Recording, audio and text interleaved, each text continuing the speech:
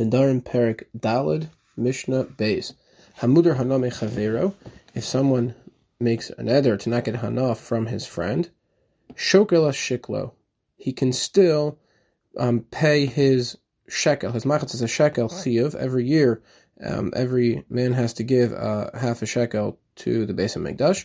So even though someone's mudar haname chavero, he can't get any benefit, the madir can still pay the shekel on his behalf because he's not really paying him, he's just doing a mitzvah.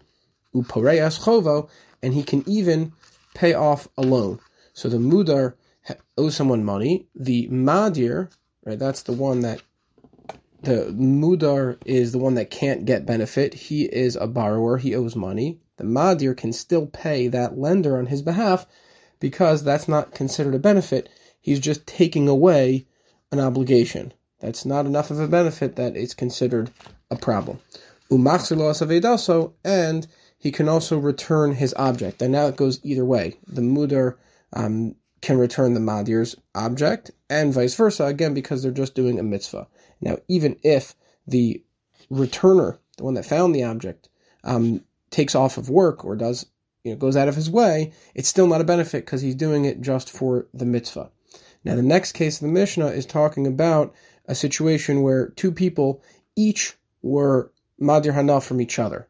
So they both can't get hana from one or the other. But makom shenotlim aleha sachar, in that case, where they're both madir from each other, and it's an area, makom, that where the finder can get reimbursed for expenses from the owner of the object.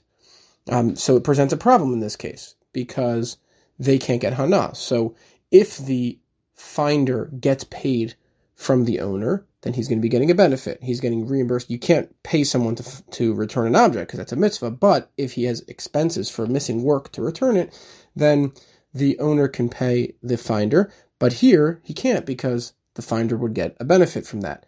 And if the owner doesn't pay based on the neder, then he is getting a benefit of not paying money that he would otherwise normally pay. And therefore, what do you do? So Mishnah says, Tipol hana lahekdish. This monetary benefit that the owner would pay the finder, here, he gives it to the Beis HaMikdash. And the Mishnah doesn't tell us that he has to destroy that money like it does in other cases, because here the neder was, your benefit should be like hekdish on me. That's usually the language, and therefore, it should go to hekdish.